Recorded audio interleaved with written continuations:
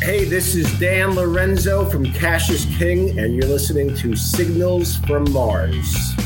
Hey, what's up, freaks? It's Jason McMaster from Cassius King, and you're listening to Signals from Mars.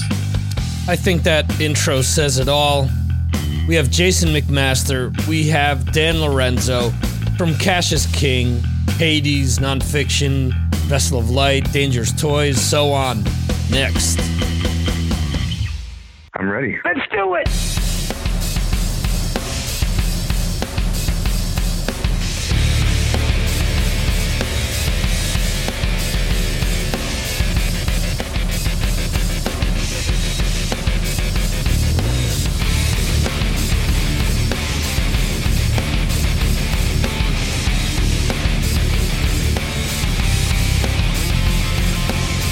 In all fairness, I just mentioned Dangerous Toys, but I could have said Broken Teeth, Watchtower, so on and so forth. I miss Patriarchs in Black, a lot of different stuff. Both Dan and Jason are involved in a lot of different bands, and I got to tell you, it was a thrill to talk to both. I haven't talked to Jason in, I don't know, 8, 9, 10 years. Haven't talked to Dan. Obviously, this is the third time this year, but before this, it was 11 years. And it was awesome to catch up to both. My initial plan was, hey, we're going to do a 20-minute to half-hour interview. Yeah, it's a little longer than that. So there's a lot of cool shit that we talk about. For example, we do talk quite a bit about Dread the Dawn, the new Cassius King album. We talk about how it compares to Field Trip, how there's been a lot of good reception out there and people saying that they've really kicked it up a notch with this album. And we go back and forth with a lot of things. You know, again, I haven't talked to Dan in so much time, but I'll mention this during the interview. Dan is someone that I've constantly kept in contact with due to Dan reaching out all the time. I'm the type of person that I have phone numbers, emails, and different things from different artists. I just don't want to bother people. But Dan is always reaching out. Hey, how's it going? You know, sending videos out, telling me what's going on with everything. And I absolutely love it. You're going to hear me start the interview off talking about a certain thing. Let me just fill you in real quick. So a few weeks ago, I was supposed to have the singer from He Is Legend on and Skylar from He Is Legend. And what ended up happening was I had the dates wrong. And due to this, I prepared a segue, which I said, shit, what other kind of segue am I going to include? Let me get a snippet of an interview from John Bush, kind of a best of. Let's revisit a best of clip. And John Bush was wearing a Hades t-shirt. So, of course, Dan Lorenzo logs in. That clip is still going, and he's seeing that John Bush of Armored Saint and Anthrax fame is wearing a Hades t-shirt. So the stars kind of align there. And, oh, yeah, by the way, Jason McMaster just filled in for John Bush in Armored Saint, also helped the guys out from Accept, and yeah, we talk about that as well. So it's quite a long interview. If you're a fan of Dan's or Jason, I think you will enjoy this conversation that I have with the two of them. I had a lot of fun doing it, and I hope that it comes off that way. So anyway, just want to remind you guys to go to signalsfrommars.com. You'll find all the various social media platforms where you can follow the show, where you can watch the live stream, live, partake, comment, or check out the replays. Check out the music discussions that we do. It's usually every Friday before the interviews, the hour before the interviews, and it usually consists of my patrons.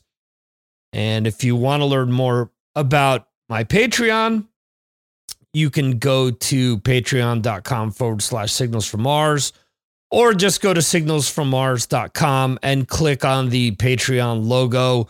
You can become a patron for as little as $2 a month.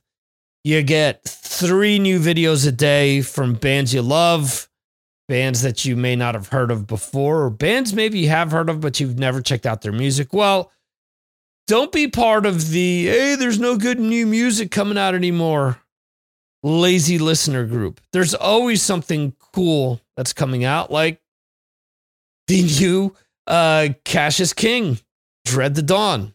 Have videos for that on here on the Patreon as well. Also, you get the exclusive Victor M. Ruiz podcast, where I discuss all types of behind the scenes information, discuss current hard rock and music news. I usually scour Blabbermouth for a few cool headlines to talk about. You also get different types of questions and polls, and it's all in the troll-free environment. And guess what? You get the link to be part of that hour 1 music discussion that happens pretty much every Friday. And plus, if we do any sort of polls where we set up playlists and things like that, for example, we recently did a new wave of British heavy metal episode. You can find that there as well. And that's it. That's plenty of plugging for me. Thank you for listening to this episode. As I like to say, if you're new to this, I know that you could be listening to a million other shows, but you choose to be here. And I appreciate it, the bottom of my heart, that you're actually taking time out to listen to this episode. And shit, before I forget, Trivia Tuesday, exclusively on Twitch, 6 p.m. Eastern on Twitch, 5 p.m. Eastern for the Signals from Mars live stream every Friday. And that goes out on Facebook, YouTube, Twitter, and Twitch. So anyway, let's get on with the interview. Enough of my yammering. Thanks for listening. Here we go.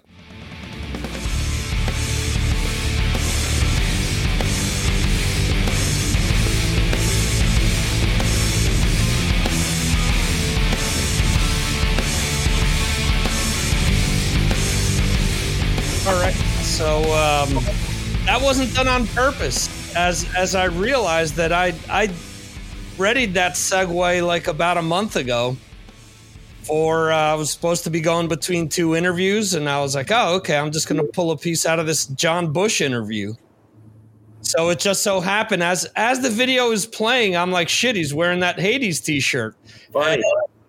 It wasn't as if I planned, hey, Dan Lorenzo's coming on tonight, so we're going to have...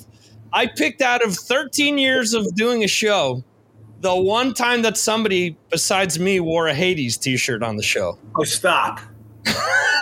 But I mean, the Amish Outlaws, we're one of the favorite bands of the Amish Outlaws bass player. I noticed he's in the chat room. Oh, he is? Okay. Yeah. Hello, Mr. McMaster. I see you a lot lately. That's a good thing. Yeah. I'm not complaining.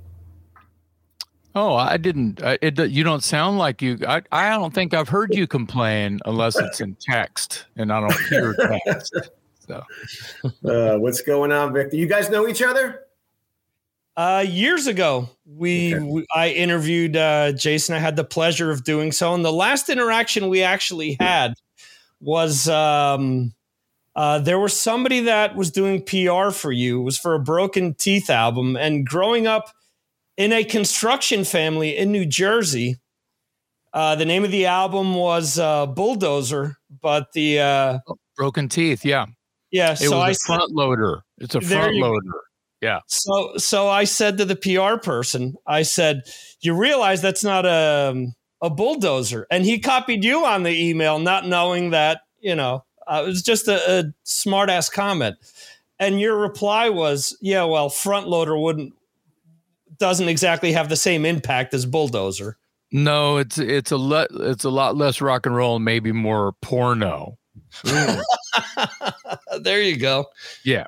So I think similar to you, Dan. Last time I spoke to Jason was maybe around 10 years ago.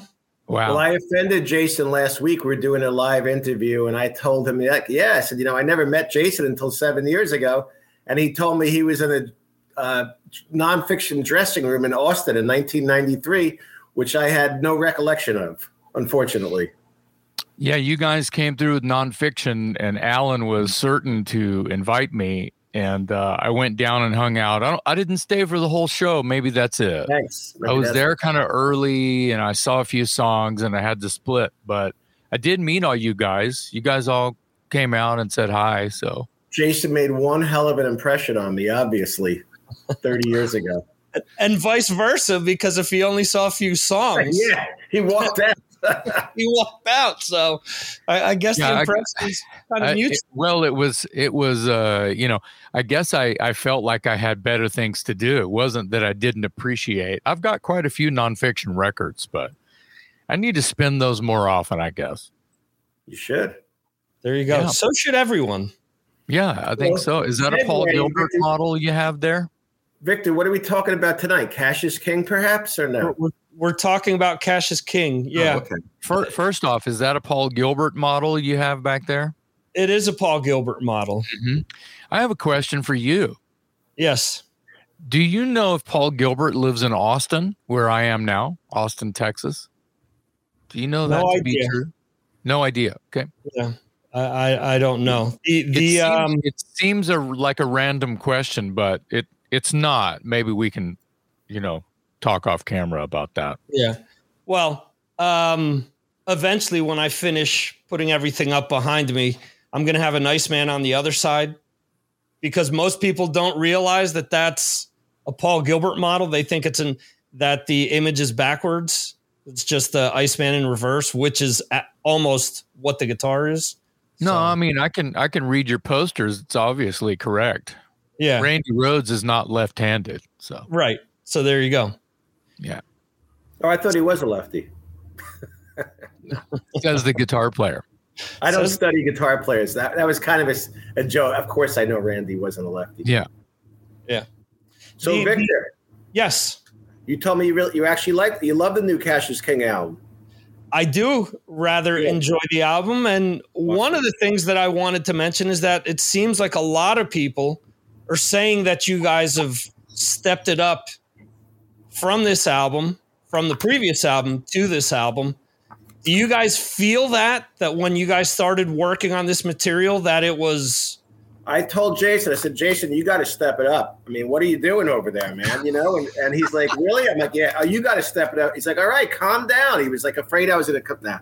No, I remember you called me, you rang my phone like 50 times because you were trying to wake me up. You said, stop sleeping. It's time to get out of bed and make a better record than Field Trip. Yeah, I don't know, man. It's so funny. Whenever people say that, it's like, we're just writing music just like we always did. I don't know. I'll chime in on this. This is kind of at the end of the process. Well, not the final part of the process, but there's not one, as we all know, there's not one way to write a song. You don't learn how to do this and then learn how to do this and then learn how to do this. And then at the end, there's a song. Mm-hmm. So, writing just by, someone emailing each other a part to work on to so you're not starting from scratch. So you're all on the same page. This record, the only thing we did different, honestly, was we did edit a couple of the longer songs, but only by arrangement, because when Dan sends me a mix of like, I prefer, he knows this, I prefer his guitar with drums, at least. If I can get bass on it, I'm happy as hell, and it's even easier for me to feel where the song wants me to go, because that's usually, I don't force anything. So if the bass is on there, great. If it's not, I can get through it. But some of the longer songs, two maybe three songs on here, I believe 2 songs we edited. The arrangement, only slight edits. Like this part went, 8 times and I wanted it to go 4. This part went 4, I wanted it to go 2. And it was more or less me editing in like, software and sending it to the engineer. And here's the suggested edit. Of course, don't use these edits because I'm crappy at it. So, but he was able to muster the suggested edits, and the flow, in my opinion, the flow of those, Dan had just, kind of jammed his way through these, because he's feeling it too, but with all due respect, he's not singing over it. So if you call it like colors or movements or storylines or whatever, storyboards or whatever, the way that it's going to line up, I felt like, the edits were important to my melodies and actually what some of the lyrics were, at least syllable wise, were trying to build upon.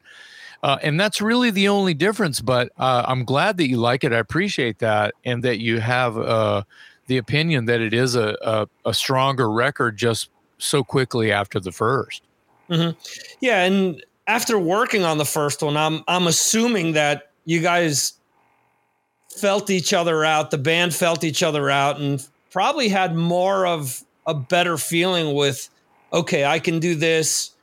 I want to try this. Was the first album more like, a touch point, whereas with the second album, you kind of went in with a clearer idea? Or, I mean, Dan just writes riffs. We know this from all the recent interviews that I've done. But from your standpoint, Jason, with the melodies, with wanting to get a vocal cadence in there, was it easier this time around? Okay, I'm going to approach this album this way because I think my voice with Dan's playing works out better this fashion as opposed to in another project. Yeah, I love the question. I'll do my best to answer it by way of it's still not conscious to, okay, we have to make a better record, and does that mean, Jason, work harder on your lyrics and your, do something totally different because, you can do better. Come on. It wasn't like that. It was more, because of, like I said before, like that we did edit a couple of the songs just for flow. Maybe subconsciously Dan was writing. I honestly don't think Dan, like you said, he just writes riffs. And I always say, however you're feeling, just let it rip and do your thing. And when Ron gets in there with you on the drums after he learns the form, that's great. And then send it to me. And then I'll see how I feel about it. And I don't listen to, and I did the same on Field Trip as I did to this. I don't even really listen to it until I feel like I'm ready to sing something, whether I have lyric or not. Right.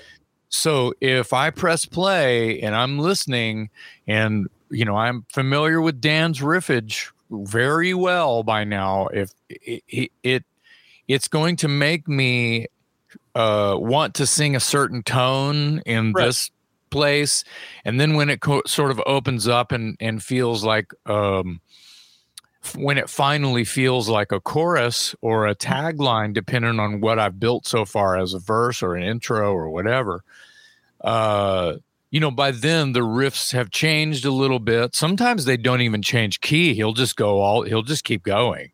But the riff will be augmented somewhat enough for me to go, okay, well that's cool. That makes me rise, climax the melody, and the notes change and the cadence change when I feel like he's breathing a different sort of breath into the B verse, the C part, the D part, whatever.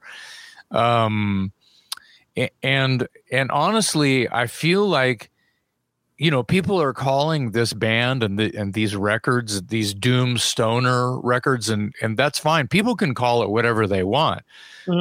I think Dan will agree that he's just kind of writing rock and roll songs, and they're influenced by all of these things that we love. Kiss, AC/DC, Aerosmith, Cheap Trick, of course, Black Sabbath, of course, Judas Priest, of course. But because of his, slightly detuning and sometimes lower and such, it's all things I've heard, his other camps say all things lead to Black Sabbath eventually. And I think Glenn Danzig said one time, everything leads back to Motorhead. And he's not wrong either, because it's just blues. It's just rock music. If it's loud and bluesy and, you can slice it 100 different ways and it's all coming from the same place. So doom stoner, that's fine. Dan's riffs and the way he plays, and I'll let him comment on the way he plays now, because I've heard him talk about how he doesn't really feel like his thrash guitar playing histrionics and stylings are up to snuff these days. So he's writing this way and coming from his heart and his influences that are still in his heart. So I'm trying to do the same thing, but I feel this dark emoting thing to Dan's riffs. So I'm writing these darker lyrics and I'm singing in more of a chest voice. And when it opens up, the only other place as a singer I can go, good or bad or ugly, love me, hate me, I don't give a shit. But when the song sort of the flower opens up, I've got to do something different to get out of this one thing, especially if the riff doesn't change key. Usually in this kind of writing, the riffs don't really change key much. You know what I mean? Okay, now I'm going to play this high, real pretty part. Well, that's usually in the breakdown, Right. So I'm using these different voices, and I have about 6 different voices that I can use. And I feel like if you know my material, you know that. So I'm trying to, this is the only cap I tried to put on. I don't necessarily want to just go up into the stratosphere and sing all that high stuff just because I know I can. Right. And it's kind of signature and everybody knows I sing that way.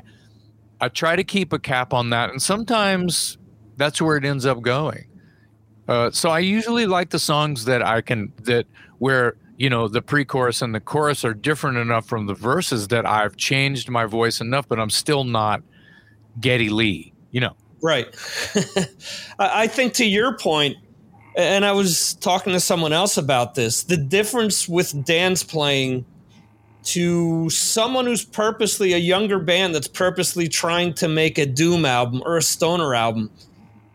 Dan isn't doing that. Dan is playing to his, as you mentioned, all those bands you mentioned. The influences are there, but the way that it comes out with his tuning, it sounds like something, but he's not purposely looking for that. Whereas, again, you have kids that, I have to get a 68 SG and I need to get a Laney amp or an Orange. From the 70s to do this. My bass has to go through a 68 amp peg. And no, it's Dan's hands. It's what's in his head, his feeling, and it comes out that way. It isn't. Thank you. Yeah, it's kind of a river. The Lorenzo River flows that way. It isn't that. Damn, I have to sit down and I got to make sure that this sounds like Tony Iommi, or I'm gonna tune to C sharp because Jimmy Page once did this, and I'm gonna. If it happens that way, I think Dan's the type of player that if it feels right, similar to what you just said with your vocals, it'll go there. But that's not the plan. I have to do this because so-and-so did it beforehand. How do you know so much about me, Victor? I think that even though there has been breaks in times where I didn't interview you, in 12 years, I think we said, 11 years. This year, this is the 3rd time I'm talking to you. We've always been in contact. You've always sent me clips. We've always talked here and there. So I think if you've kept up with what you've done, you get a feel for who you are, how you write, stuff like that. And being 2 Jersey guys, that kind of helps too. You understand the humor, you understand the nomenclature, what goes on, what was in the water, what is in the air, that type of a thing. So I think that all helps me understand where, you come from when you're writing stuff. Interesting. But Dan mentioned, he's playing to his limitations. Those are his words. Thank God for that. You could say the same thing. I'm singing to my limitations. I'm doing whatever I can do that fits the riff. And what I think I said it a minute ago, whatever I'm hearing for the first time it's either inspiring me what to sing, giving me an idea of where I'm going to go with this immediately. And if it doesn't, that's one I put aside, and I go to the next one and I press play on that one. Sometimes I have to go back and listen to something else a couple of times, but I've got my microphone in my hand. Even if I don't have any lyrics, I'm going to sing some dummy words. I'm going to sing yabba dabba doobie scooby dooby doo, whatever. And it until I find something, and usually something will crack open and fall out, and that's usually where it ends up going. So I'm not going to say it's like the easiest, it's not, these songs hadn't been the easiest songs for me to write, but quite a few of them pretty fucking easy to just kind of, oh, cool, I got this. And like Dan always says, Jason works as fast as I do. Yeah. Mm-hmm. Yeah, and obviously this has to give you some type of, for the two of you, some type of rush that being in Broken Teeth doesn't give you, being in Vessel of Light doesn't give you. It has to impact you and give you a rise in some fashion to be able to do that. Whereas if it was all kind of the same, it wouldn't have that same emotion. It wouldn't take, you guys wouldn't go to another gear with the stuff, it would all I was kind thinking of about, how so many of my friends are in bands. They've been in one band their whole life, and they are still touring off their success from the 80s. And I keep switching bands. But if this was, just say if Nonfiction kept the same lineup from 1990, would I be writing the amount? Like I've released 7 albums in the last 5 years. There's no way I would have written 70 songs in the last 5 years if I had the same lineup from Nonfiction, if it was just the same band. I don't think so. I mean, I think the fact that I'm playing with some different people, it makes you excited, and it makes you inspired, and I want to go upstairs and maybe say, let me try and write something new.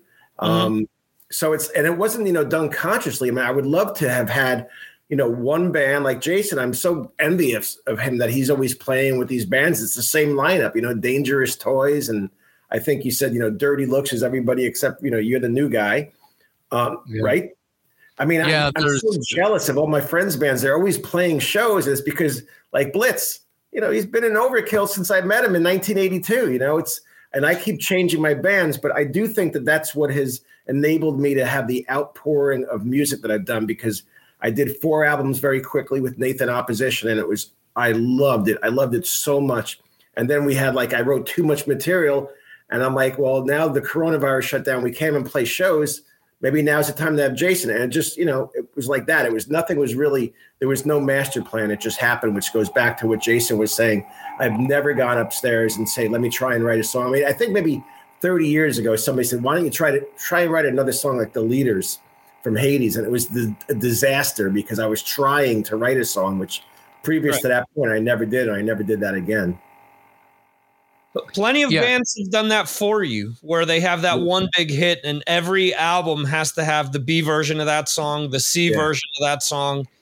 What's the point? No, I don't get it. Go ahead, Jason. I cut you off. No, I was just going to say, I think forcing something, or just because it used to work with this concoction, doesn't mean it's always going to work. Like, It's pretty simple when you just think something I just said, like, sometimes it's not inspiring me, and whether it's a song Dan sent me or not, and I just put it aside, and maybe I'll come back to it, or maybe I won't. I'm just not feeling that one. Send me some more. It's that old thing where let's just pretend that Dan sends me 10 songs. Over a time, all at once, it doesn't matter. And 5 of them, I'm like, oh, these are writing themselves. I got this. And, I send them back and done. He's go, well, where's the rest of it? No, you got to send me some more. Those didn't do anything for me. You see what I'm trying to say? So, right. But that hasn't happened yet. I don't think you've ever not written to anything I've sent you. I don't believe so. There might have been 1 or 2, but it was really early on. We're talking 13 years ago or something. Yeah. Okay. Right. Where I just didn't even have time to really wrap my head around it, or I couldn't play it. It was a corrupt file, or like what you were going back to. Yeah. I mean, like what Jason said, I mean, I wake up early and I'm on my phone, working for my job. And sometimes Season of Mist, who makes our t-shirts, or Nomad Eel, who has the American release of the album, or MDD Records, they'll ask both of us a question and I'll go to respond. And I'm like, fucking Jason already responded. Like, I'm not used to that. I'm used to people moving a little more slowly that I work with. So it's really been fun for me to work with Jason, who's incredibly quick on almost everything, as I am. Very well. Cool. I get up old man early, and I know you do. You're up before I am. Yeah.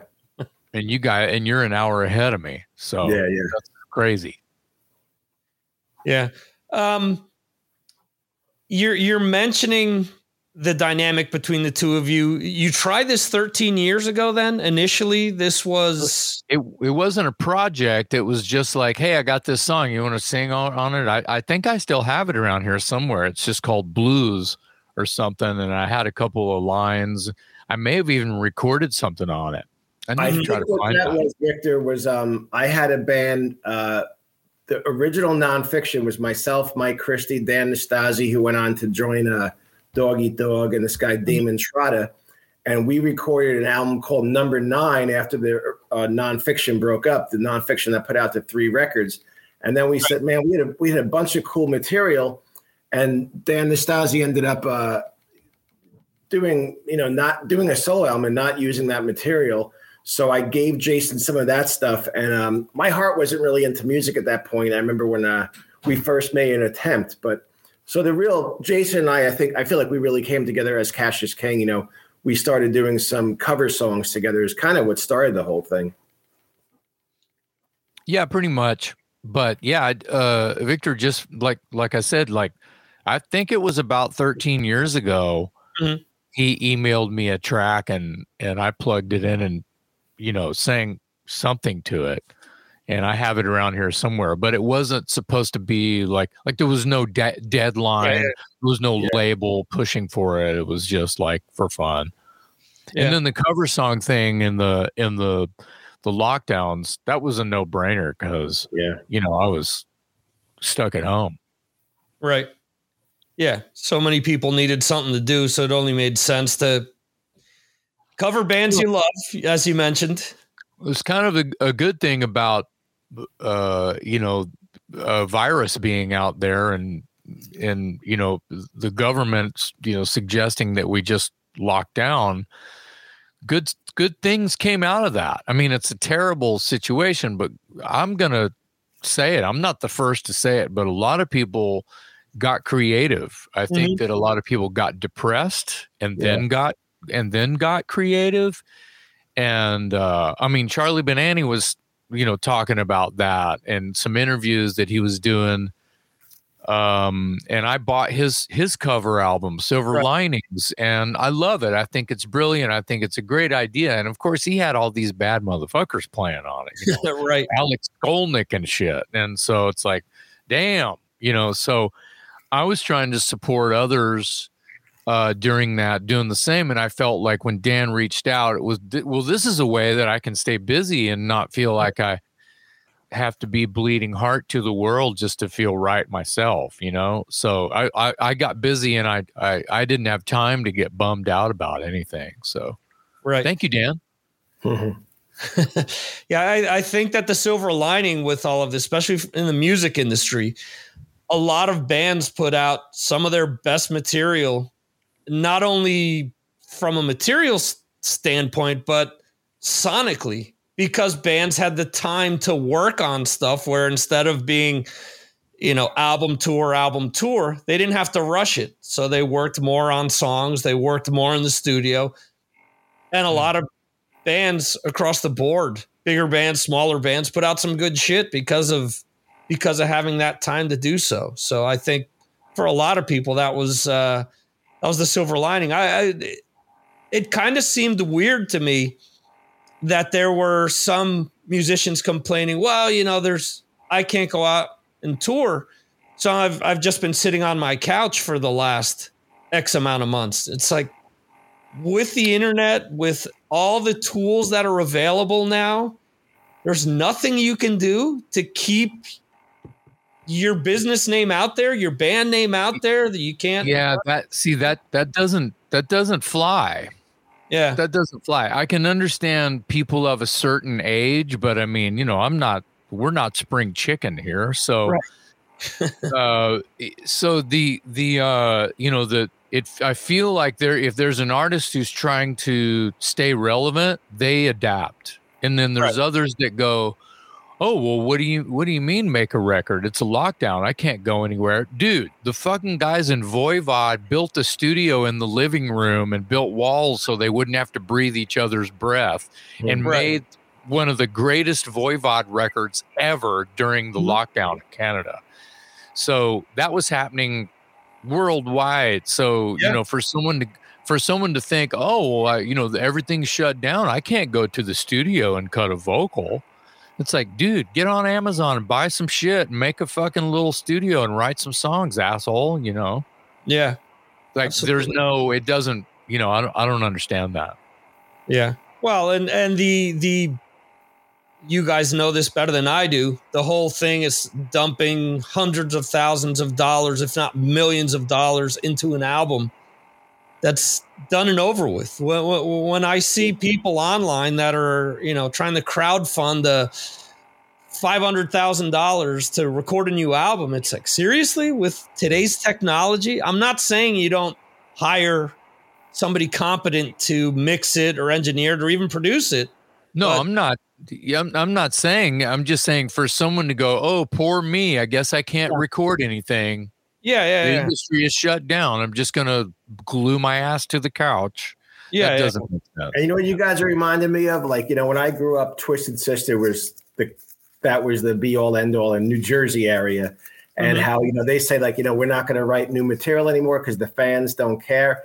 And then I think about that, man, I need to write new material to keep my interest. And then I go back and check out the back catalog. But I don't want to diss Dee Snider because I think he's awesome. But I remember him saying also how he couldn't write those type of songs anymore when he was sitting in his millionaire pool with all the. And I'm like I wrote some songs when I was really poor. The first couple of Hades albums, all the nonfiction albums, and then when I started making money, I feel like I got even heavier. It's really weird how everybody feels different things. How Dee feels like he needs to be depressed and poor to write heavy music.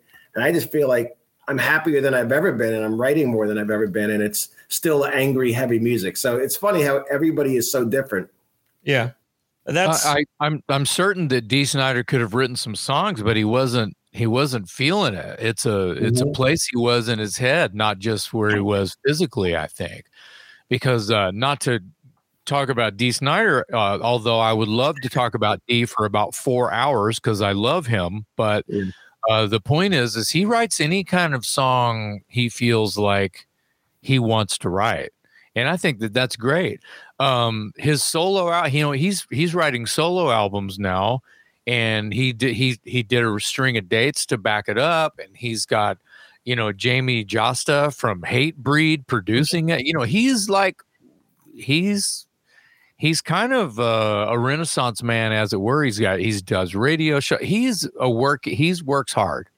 Yeah. So, I know what you mean. I heard the same thing. I think it was an article or something where some quotes where Dee was, here I was out at the pool in my mansion with a guitar, and I can't, okay, we're not going to take it number 3, I can't do it. I'm going back in the water. I can kind of see how that might be a wall to climb for some people. But I think that if you can put yourself mentally in the basement, sweating your ass off when you're 20 years old, you can write a song. I think that it's the idea that you need, it's not the mansion or the gutter that is the problem to keep you from writing a song. It's you. You're telling yourself that you can't do it, and that's not healthy. So I think all this music that we love, hard rock and metal, is a feeling, is a state of mind. So regardless whether you're, as you're saying, in a mansion or you are, in a gutter, if you've got that attitude still, regardless, right. I think that comes out of you without really trying all that hard. Ironically enough, my very first interview was Dee Snider when he put Widowmaker together. Oh, and I think Nonfiction, I'm pretty sure it was Widowmaker. We played with them in Los Angeles, and they came out, and I'm like, this is going to be lame, Dee Snider's, and it was amazing. It was really good stuff. Yeah. I saw that here in Austin as well. I bullshit my way into doing that interview. So, and he talked about that. He talked about exactly what you just said. I couldn't write anything. I had a few Ferraris. I had 5 mansions, and I couldn't sing about rebellion and being hungry because I was happy and had 5 kids and this, that, and the other thing. And, unfortunately, he recently said he's not going to do any more solo stuff. And I think his 2 solo albums he did were phenomenal. I had Charlie Belmore, who's his guitarist for the stuff with Jasta. I had him on to talk about one of his bands. And the stuff they've done, I think, is great. A great mix of that old school angst, a great mix of what you want from Dee. I mean, I see that Chris from Decibel Geek has just mentioned Stand By for Pain. That was the second Widowmaker album. I go back to that style after that album. Angry Angstfield was missing all these years, and he finally came back to it with Jasta. And it's a shame that he maybe doesn't want to continue with that now, but we'll see. Hopefully he changes his mind. Victor, can I interrupt and say thank you very much to Brad Dahl? I'm looking at some of your listeners here and the Amish Outlaws again. Thank you so much, Jeremy. Appreciate it very much. And thanks, guys. I like seeing these message boards. Yeah. When are we going to get to hear these songs live? Boy, that's a tough one. So that's the problem with starting a brand new band is people don't want to pay you a lot of money to play shows. So Jimmy Shulman, myself, and Ron Lipnicki, we all live within 10 miles of each other. And then we got poor Jason all the way out in Austin. And I asked Jason if we could play live, and he told me, yeah, dude, if you join Accept or Armored Saint, let's do it. But, that's the only time I get to see Jason is when he joins these other famous bands. So we would love to play live. And it's just, we're not opposed to breaking even or losing a couple dollars, but we don't want to lose thousands of dollars, which is what I did with Vessel of Light. We played shows and I was bankrolling and it was fun as hell. But it would be very easy because the 3 of us are close and we just need we need to come to Austin or have Jason come up here. But, we want to play in front of Sounds cheaper to me to have the Texan come to Jersey. Yeah. But then we also have to have Scott LePage, who played I could pick him up. I could go to Dallas and pick him up. We'd fly out of Dallas. But so we're not opposed to playing live shows. I forget who asked the question, but it's nothing is scheduled right now, unfortunately. Oh, it was Brad Dahl. Thank you, Brad. You mean you don't want to play South by Southwest? The last time that I spoke to Jason, we had a lengthy conversation regarding that. So it was fun playing all those, CMJ shows. They were great shows, but everything's so different now. But we're not opposed to anything. Just give us some offers, though. There you go. Good. There probably won't be any money in it. Probably not. No, and it's not about money, but who's going to pay for it? Who's going to pay for us to get together? It's kind of it's a labor of love, and I'd honestly, instead of going broke just to play a show for a few friends, I feel like writing as great a record as we possibly can, because we're not making money off of that, but it's cheaper to make a record than it is for us to all get in a room and play for a few friends. Yeah. Would doing something like a live stream, or I mean, none of these live streams are really live, but doing something along those lines, getting together, doing a show, releasing that online or even DVD or something like that, would that make more sense? I really like this idea. Let's talk about this with Dan, Victor. So Dan, imagine you guys over at J-Rod's studio. Yeah. Playing the songs live with a video camera crew, just a couple of people with iPhones, right? But it's you guys are really playing live, and you record it on video and audio. J-Rod mixes it, right? Sends it to me. I set up a camera here and I sing the songs really live. I'm really singing them live to the live feed that you guys put together, pre-recorded, but you guys are in a room together, obviously playing live. And then we take the footage and we edit it all together. We being someone like that looks like this, and basically we have a live show that people can watch. That's totally doable. Totally doable. I'm going to tell Jimmy Shulman we're going to have our first rehearsal in 2 years together next month, Victor. Jimmy Shulman and I are going to celebrate his birthday Tuesday and Wednesday and Thursday next week in South Beach, and then he's going to come back, and he promised me we'd have rehearsal for my birthday next month, and that'll be the first time that myself, Jimmy, and Ron have jammed together in like 2 years, I believe. Oh, happy birthday, Jimmy Shulman! First wave of COVID, I believe we had a rehearsal with Nathan for before I think it was right after Last Ride came out by Vessel of Light. So yeah, I'm not opposed to what you're saying, Jason, but also can I mention a couple things about Cassius King? Is that we're signed to MDD Records in Germany, and the MDD version has a Judas Priest cover song, and the Nomad Eel Records version has 2 Kiss cover songs. So there's 2 versions of the CD. The artwork is pretty much the same, at least the cover is, but there's different bonus tracks on each version, whether you get the Nomad Eel version or the MDD Records. And as far as our merch, Season of Mist in south of France, as well as Philadelphia, they make all of our merchandise. So please support us any way you can. And there's a better likelihood of us doing shows if the word gets out there a little more. And there's, like Jason said, we don't lose $3,000 playing a show. Yeah. It makes sense. It's all about economics at the end of the day. And I've interviewed plenty of bands, the same boat, where they've said, hey, I'm not opposed to breaking even so long as that's fine. Yeah. Yeah. Good tour. Yeah. We get a good response. The rush that we get from the crowd makes it worthwhile, so long as we're not losing our asses every single show. Absolutely. Yeah. Right. I think it would be a great, I'm just starting to connect dots in my brain. I think that it would sound a little bit different, like the live, the pre-recorded, not almost live DVD, if you will, or show that we can just fly off of a website or a server or something, because there won't be any backing vocals.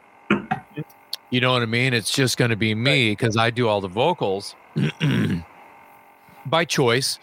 And I feel like it'll be a cool challenge to do those songs in that sort of headspace, because, in the choruses, I like to do a low and a high and maybe a harmony or two. And it'll be interesting to see what marriage of different, because when you do that, or when I do that, the way that because I've done that with other bands too. Well, shit, I'm the only singer in my band Igniter, and I do all kinds of harmonies on the choruses for those, but I get to choose which note in which phrase. So I'm actually creating a new melody, right, from all of the notes that I sang via all of the harmonies that I did. So kind of an interesting play, but makes it really fun for me as a singer to this one I'll do the high, and the next line I'll go up into that third harmony,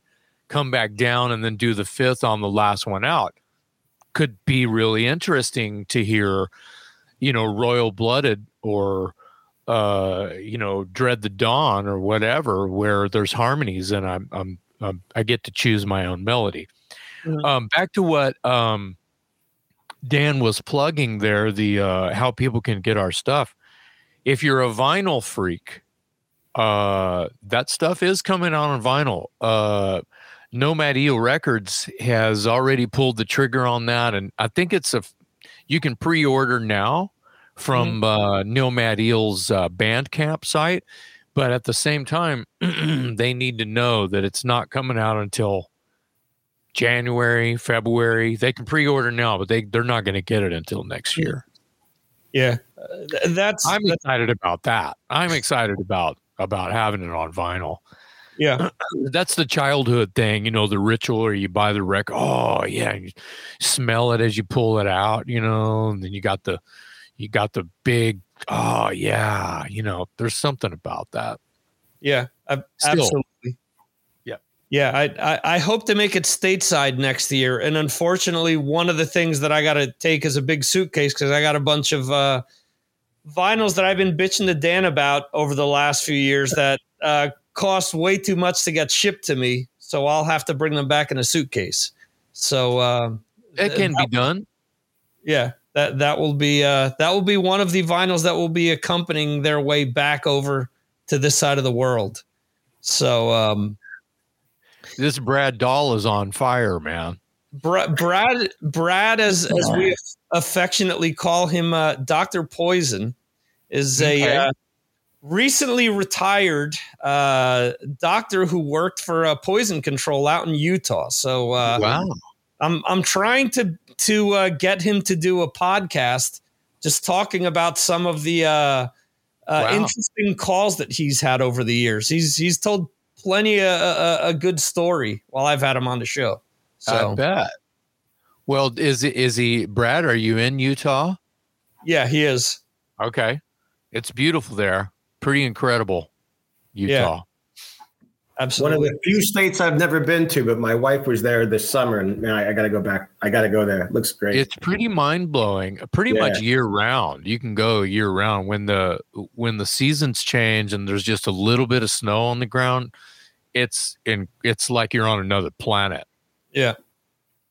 Yeah, I've seen he's been posting pictures. They've gotten snow these last few days, and it's looked really cool. Awesome. So, real quickly, you've been in the news for Dan mentioned it before, for doing some shows with Accept, some shows with Armored Saint.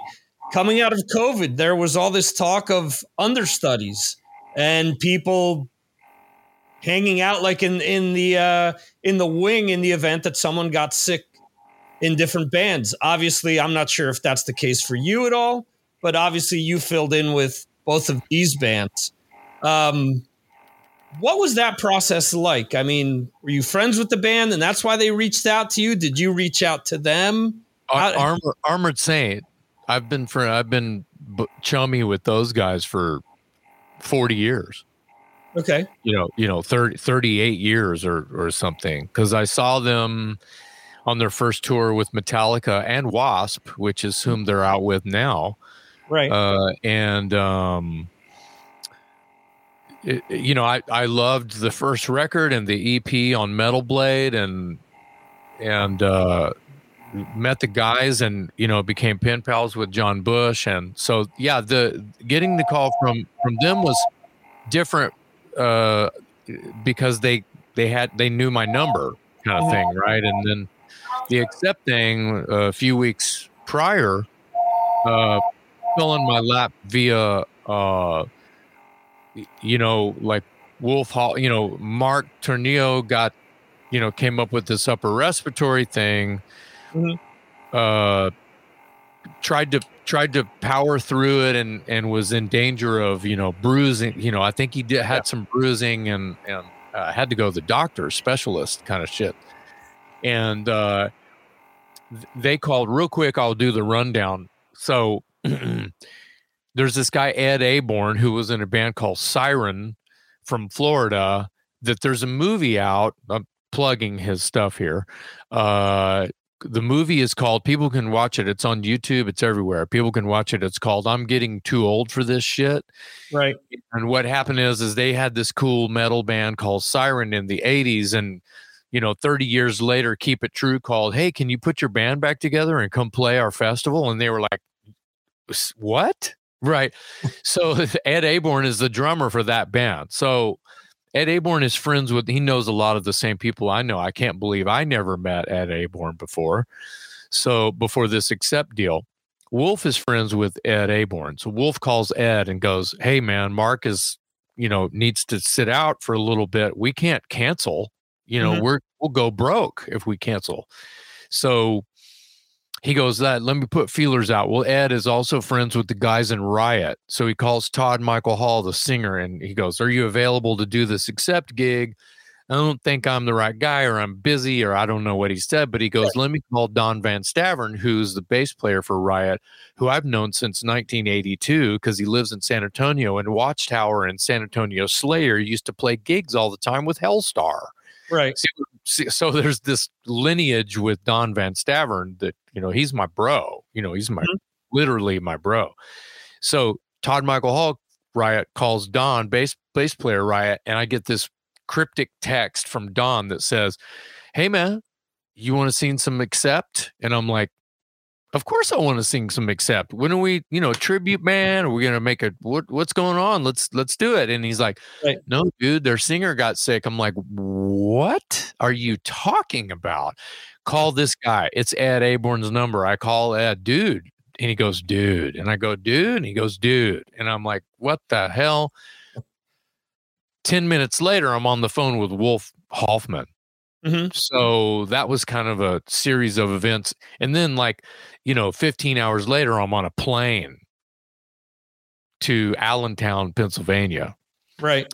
That would have been the 19th of October. The 20th, I did a full set. 21st, Mark was feeling better. He came back and we tag teamed 3 shows. I came home.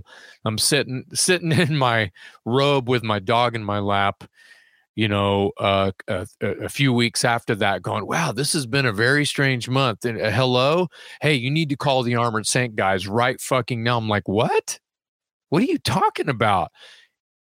Same verbatim, same thing. Next day, I'm on a plane, did 4 shows, came home. Craziest shit that's ever happened to me. Right. If any other band calls you out of the blue, does it depend who the band is for you to say yes? Well, what's cool is I love Accept and I love Armored Saint, and phonetically I just phonetically I know that material. Right. That style is how I cut my teeth as a singer. Mm-hmm. So it was kind of like, I feel like Accept had a short list and Armored Saint had a list of one person, and it was me. Mm-hmm. I think John Bush came off stage one night, and was like, call McMaster. Wow. And it didn't hurt that he knows that I just filled in with Accept and da-da-da-da-da. It was a series of events, but it was like a chain reaction. It was literally a couple of hours after their Philadelphia set, I think. Yeah. Yeah, that's what I was going to ask you. If you think filling in for Accept kind of opened their eyes to, hey, let's just call him. He just did this for Accept. Yeah, and the fact that they already know me, they know me as that I'm a fan, and they probably knew in the back of their head that I'm a fanboy too. So I was trying to not follow those guys around like a puppy dog, because I love Armored Saint. I love them, and so it was good. So it was just, I was treated extremely well with Accept and extremely well with Armored Saint. I was just closer to Armored Saint. That's all. Right. Gotcha.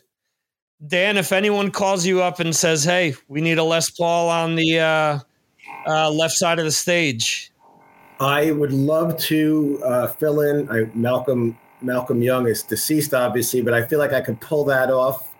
Okay. That would be my thing. But really, it's really funny because people, like, if they heard my music, they would never think this, but I would love to fill in for Rick Nielsen one night. Right. The old Cheap Trick stuff is just, I love playing that stuff. Ron and Jimmy goes to the bathroom, and that's the stuff we're jamming on, the old Kiss, the old Cheap Trick. Right. Yeah, there's something about that old material, man. Yeah, that was fun stuff to play. Yeah. They had Robin Zander's kid recently filling in for him. Yeah. So who knows? On guitar? Wow. On guitar. Oh, wow. I didn't know that. Filling in for Rick? Filling in for Rick. Oh, I didn't know that.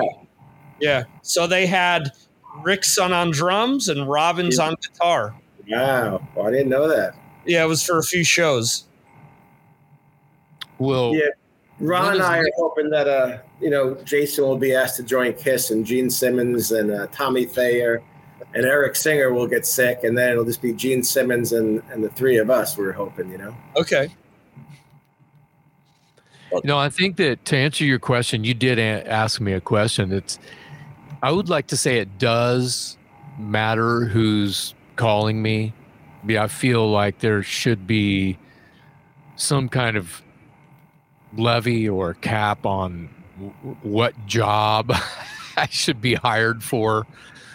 But here's another thing. If it's something that I just don't really care about, I probably shouldn't take the gig, even if the money's really good. Well, you've been known for dabbling in some Metallica and some Judas Priest, if I'm not mistaken. It's true.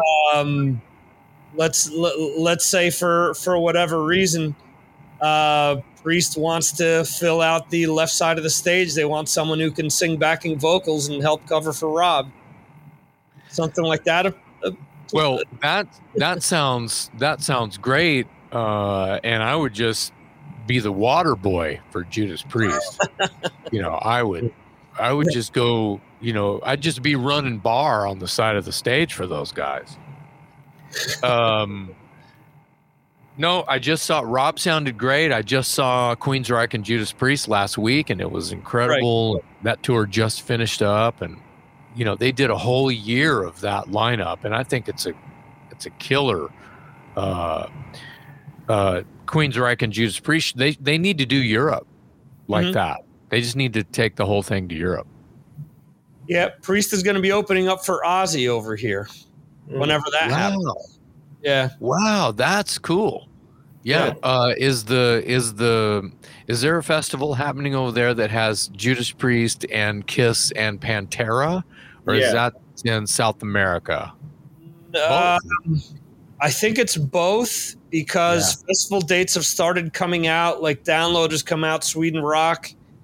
Yeah. And I know Pantera's on both. I'm not sure about Kiss. I know Priest is on a few of them, which was part of what we were discussing before you guys came on. We were talking about the new Metallica and how Pantera is going to be opening for Metallica on this tour. And one of the things that we discussed was it's kind of weird with that name that they're not the head of the bill on any of these festivals. They're like the second band under the Pantera. Yeah, but it's not Pantera technically. I said my theory that I threw out there is that they're dipping their toes in the water, getting people accustomed to what this lineup is going to be.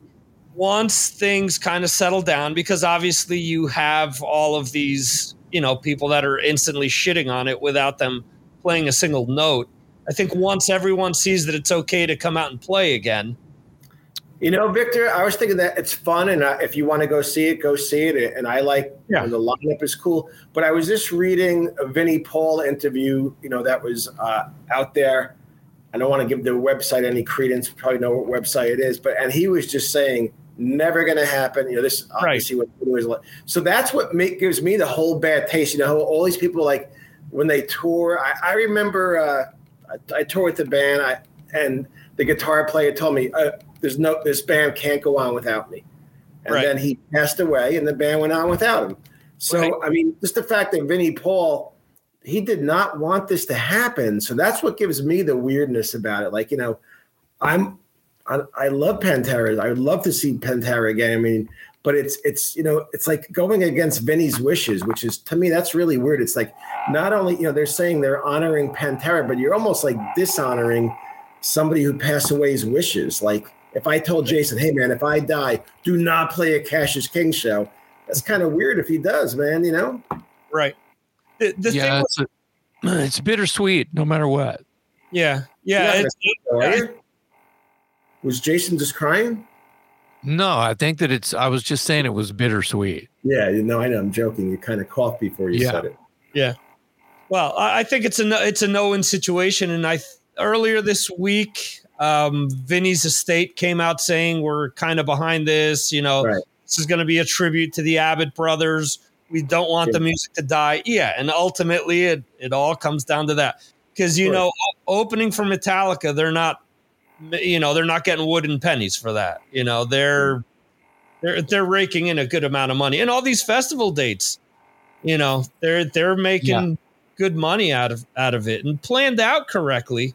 And that's one of the things that we talked about, because I don't think the question with this lineup are the two new guys coming in. I think ultimately it comes down to, is Phil's voice going to hold up?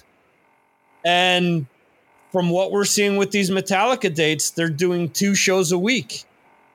I can't help but think, on my show for years, I've been saying, why the fuck is Kiss playing every night or every other night if we know that they're vocal issues? Play once a fucking week. You're still going to pack the place, and you could probably play to bigger crowds, bigger places, because you're doing less shows and you're saving Paul's voice. Yeah, but how do you pay the crew for the other 6 nights when you're out on tour? That's why bands play every night, Metallica's charging $7,000 for some of these fucking packages. And there's people that are going to pay.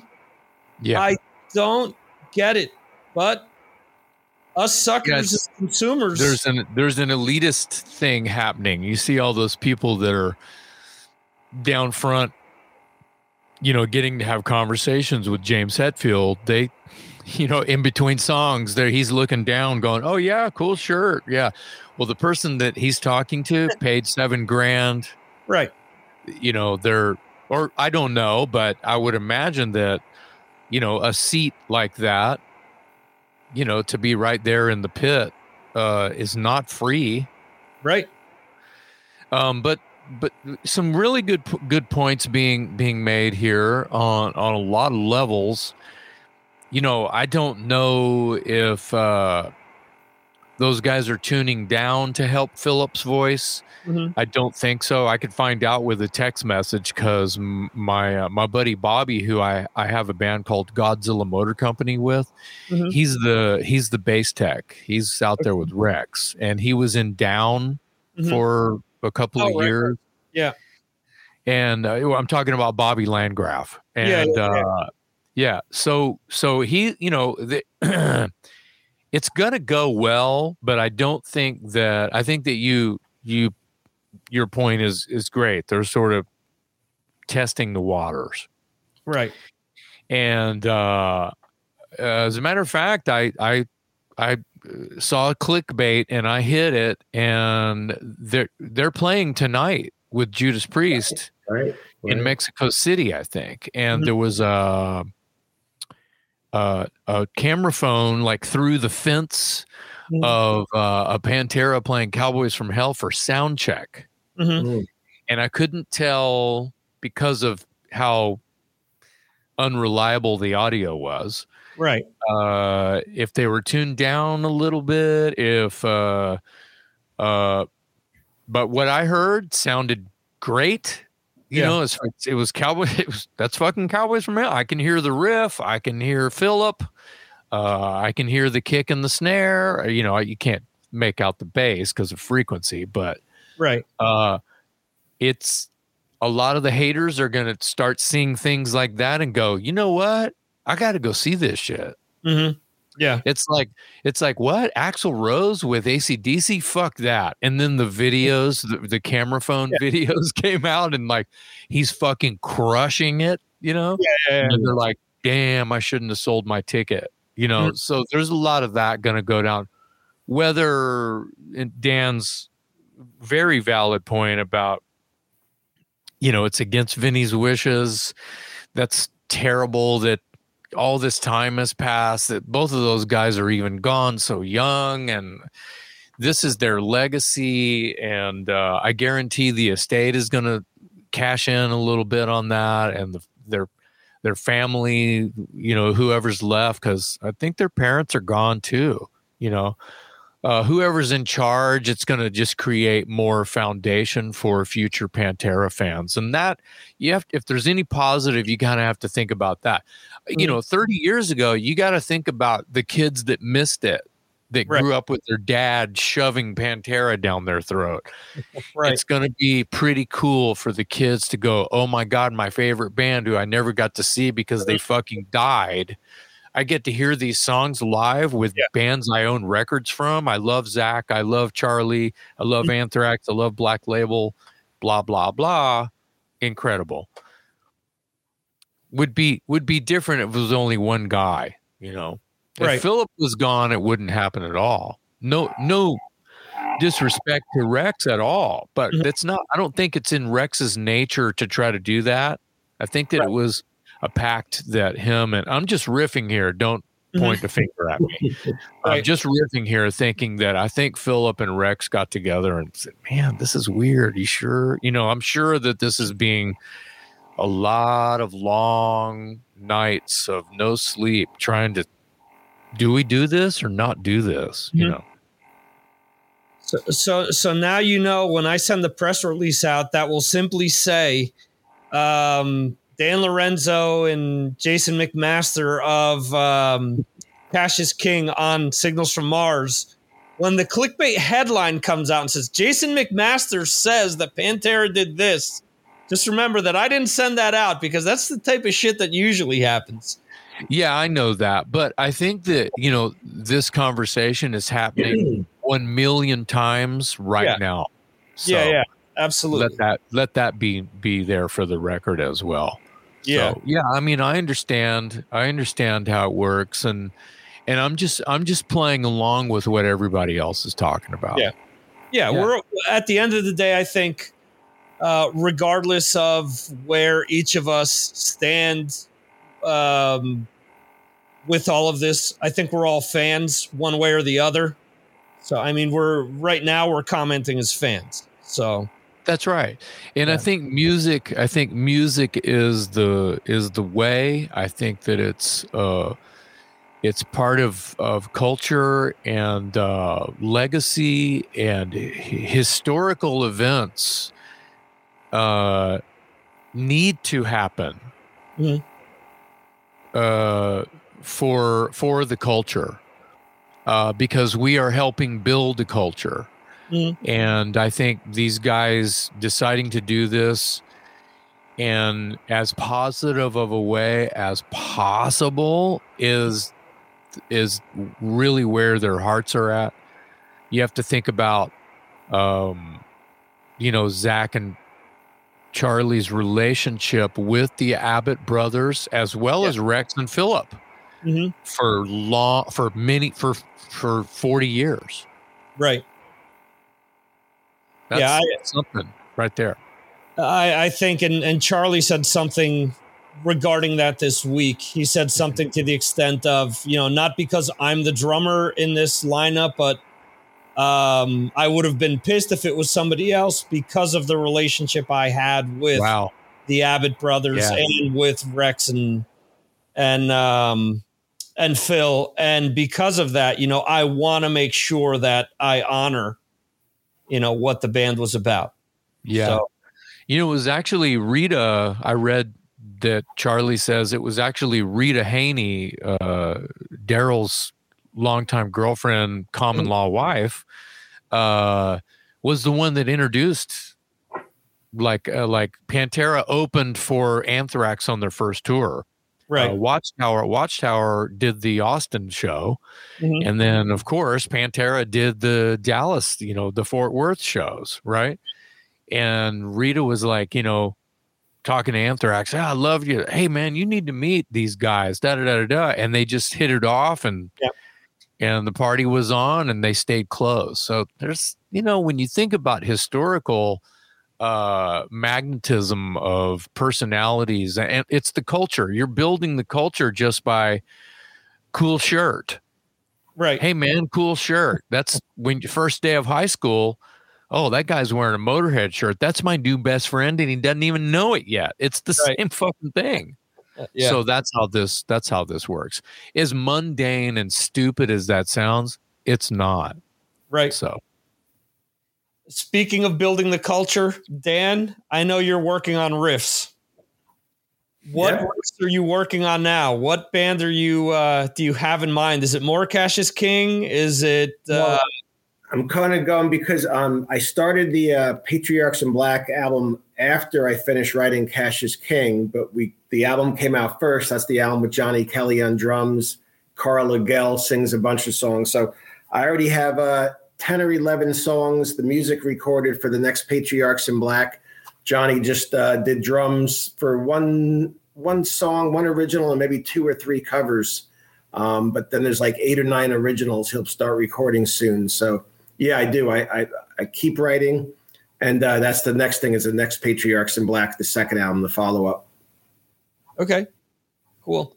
Jason, anything else because I mean, there's a battle here, but or not really a battle, but both of you guys have a ton of different, things that you guys are always working on. You're saying both of us have too much time on our hands, so we just fill it up with writing songs and performing? No, you guys know how to manage your time correctly. How about that? Oh, good. That's a better. Yeah. That's very good. We both have a day job, quote, right? So everything is sort of in between, making the bread and the butter. And that's fine because I'm not. I had a meeting this morning with Jared, my producer for my podcast, but he's also my guitar player in Broken Teeth. Mm-hmm. We've been throughout just the past 3 years, because it's been a while since Broken Teeth put out a record. Right.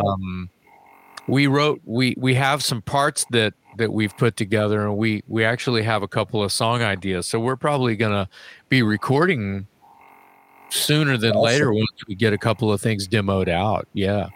Cool. And so that's kind of exciting because it's just been way too long, and he's a real busy guy, and I'm kind of busy too. Right.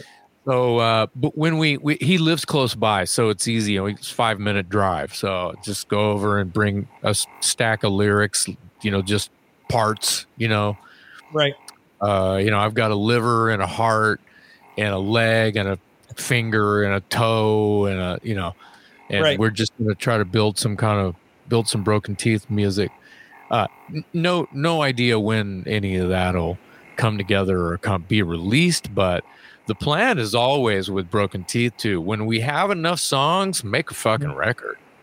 That's always it. It's not really a single kind of a band, Gotcha. Okay. Dangerous Toys has a bunch of material we haven't written in a while. This has been over the past few years as well. There's about 7 or 8 unheard Dangerous Toys songs. Unless you've seen us live over the past couple of years, we have 2 new songs in the set.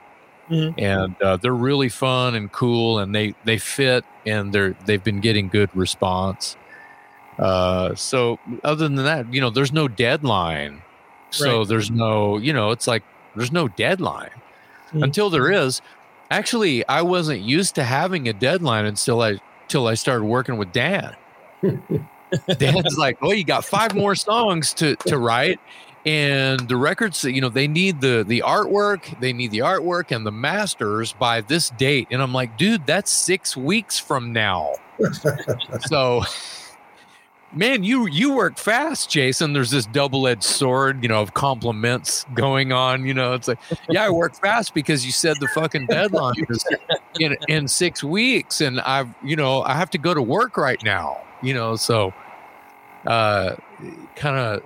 I was up for the challenge though. So, somebody made a comment that I'm not complaining or anything like that, but someone commented on my in the comments for my I have a podcast called the Talk Louder podcast.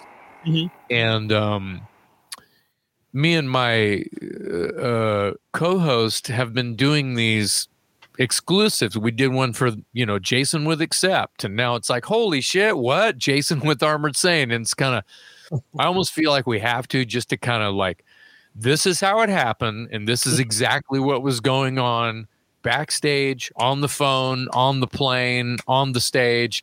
Here's my feelings while I'm performing. And it's literal play by play. And the Armored Saint thing, since I was in Jersey, I even mentioned, and I even had a little sit down with Cassius King dudes, before pre-show hang with Cassius King, which is fucking rare, But anyway, so we're doing this. So the comments I was reading, there's this huge Armored Saint fan, and this comment is rather long and just talking about how I choked the first night watching videos like a hawk, I kind of choked, and I'm agreeing with him. I totally choked on a couple of the songs that were painful to someone. It's like, oh, fuck, you missed the first lines, kind of shit. And I'm like, you're not wrong. It's the skin of my teeth. I was in my robe on my couch yesterday. So, give me a break. But then by the end of the week, it's killer, and I'm happy and I'm warmed up to the whole thing, and then it's over and yada, yada, yada. But,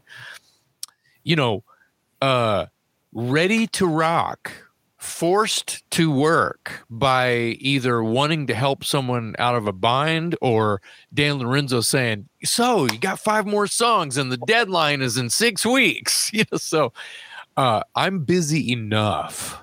Right. Just by the sky falling, that's, you can't stop the clock. So whatever is in front of me, I may not see it until tomorrow, but I'm ready to jump. So, right. So Dan, the Taskmaster Lorenzo. Yeah. I don't, well, maybe a little bit. Yeah. You know what? I think that guy's handle was Taskmaster. That's fucking weird. Well, a lot of coincidences. Yeah, that's weird. That's weird. Anyway, and I appreciated his comment, and I even told him that, and you're exactly right and everything, just for the record. Yeah. Has he ever tried playing, being in that same situation where you're filling in, or if this guy in the comments area? It's not a chat room. It's literal verbiage.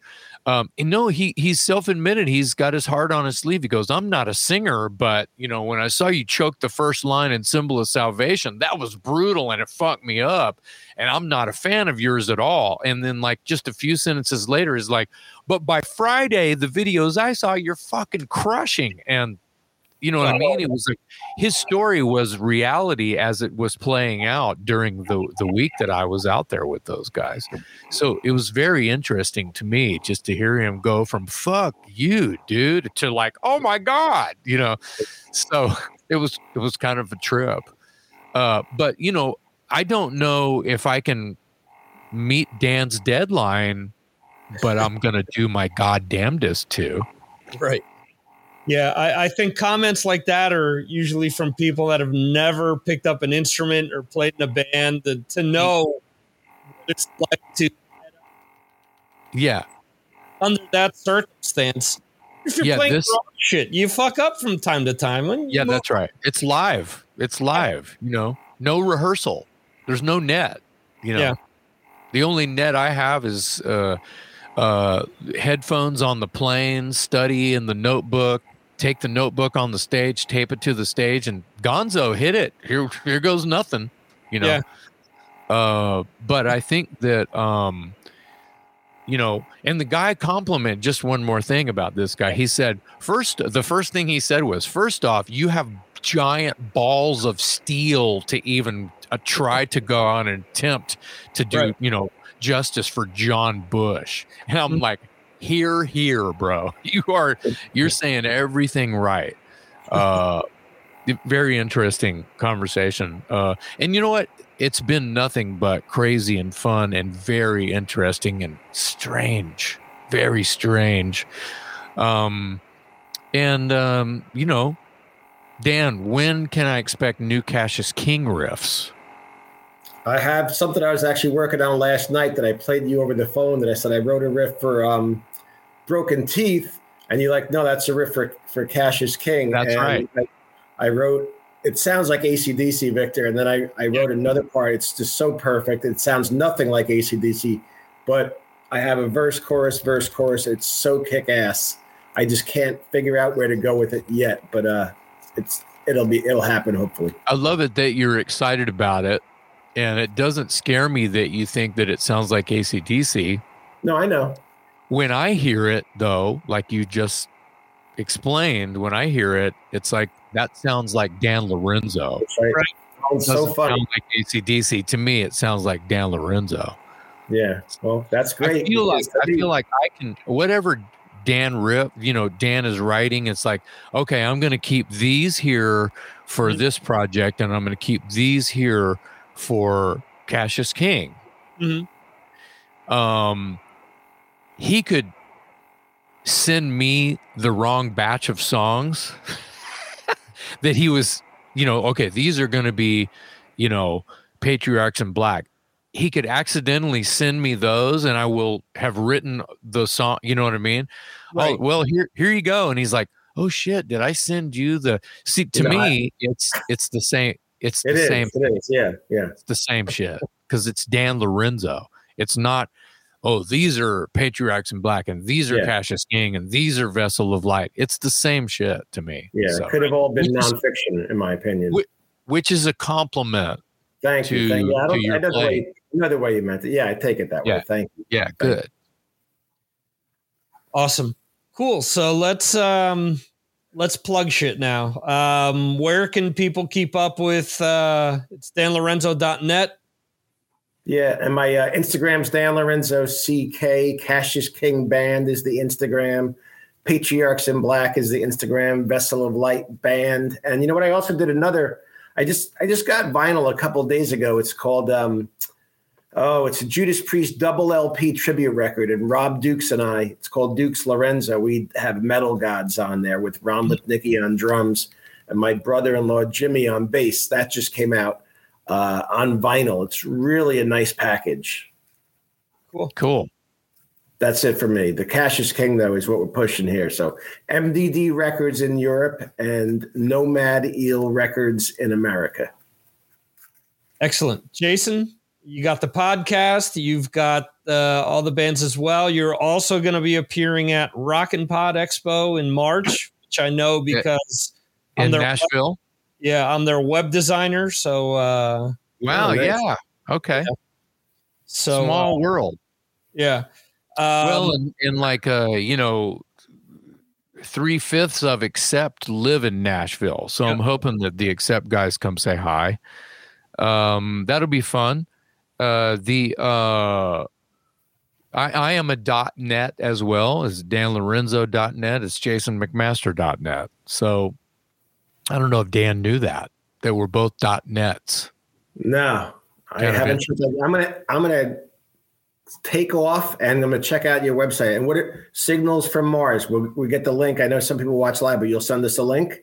Yeah, I'll send you the link when the press release. When I send the press release go out, I'll copy you in it, and that'll have links to the post, the video, and the audio version of it. Awesome. Yeah, my Insta is Jason McMaster 666. Awesome. So anybody, and Cassius King does have a Facebook page. There's a couple of videos there, but you just Google me and Dan, and you're gonna find everything. For sure. Cool.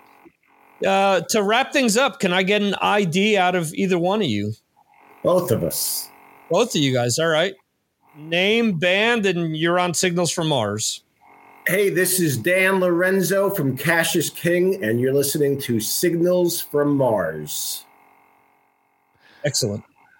Hey, what's up, freaks? It's Jason McMaster from Cassius King, and you're listening to Signals from Mars.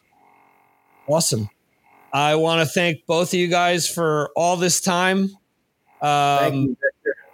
I knew that I needed to hook up with you guys sooner than we usually hook up, Dan, because I knew that this was going to go long, and I have to coach a basketball game in 7 hours. So get some sleep, brother. So I wanted to make sure that I could get you guys in here and help promote the album. And it's been fun talking to you guys. And as always, Dan, let's not make this 11 years. Same thing, right. Jason. Anytime you guys want to come back, I'm more than happy to have you guys back to talk about any project. Talk about music, whatever you guys want. Great. Thanks Excellent. so much, Victor. Yeah, thanks for having us. Jace. Yep. Awesome. Take care, guys. Bye-bye. Thank you, guys. Bye-bye. Thanks.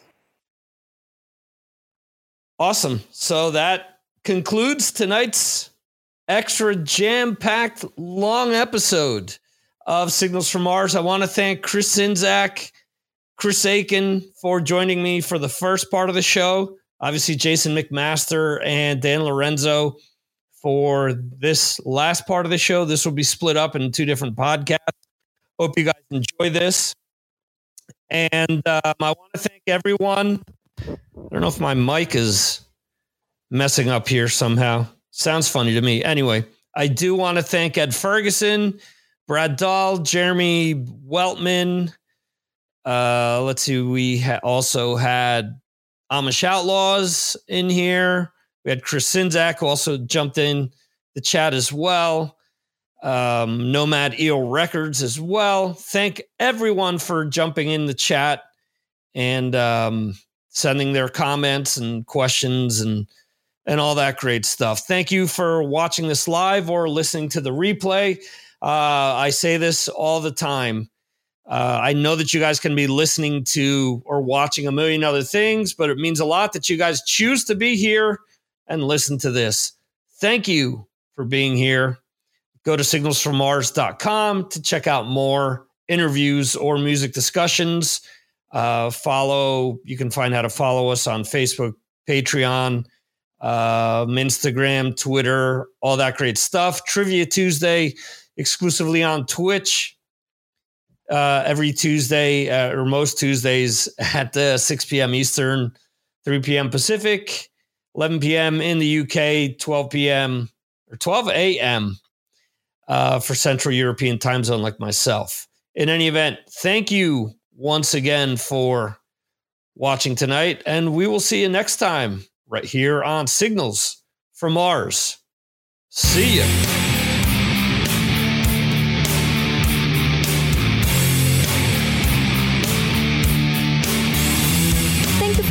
To the Signals from Mars podcast. You can subscribe to the show on all your favorite podcasting platforms like Apple Podcasts, Spotify, Google Podcasts, Amazon, and more. Go to signalsfrommars.com for more information. This concludes our show.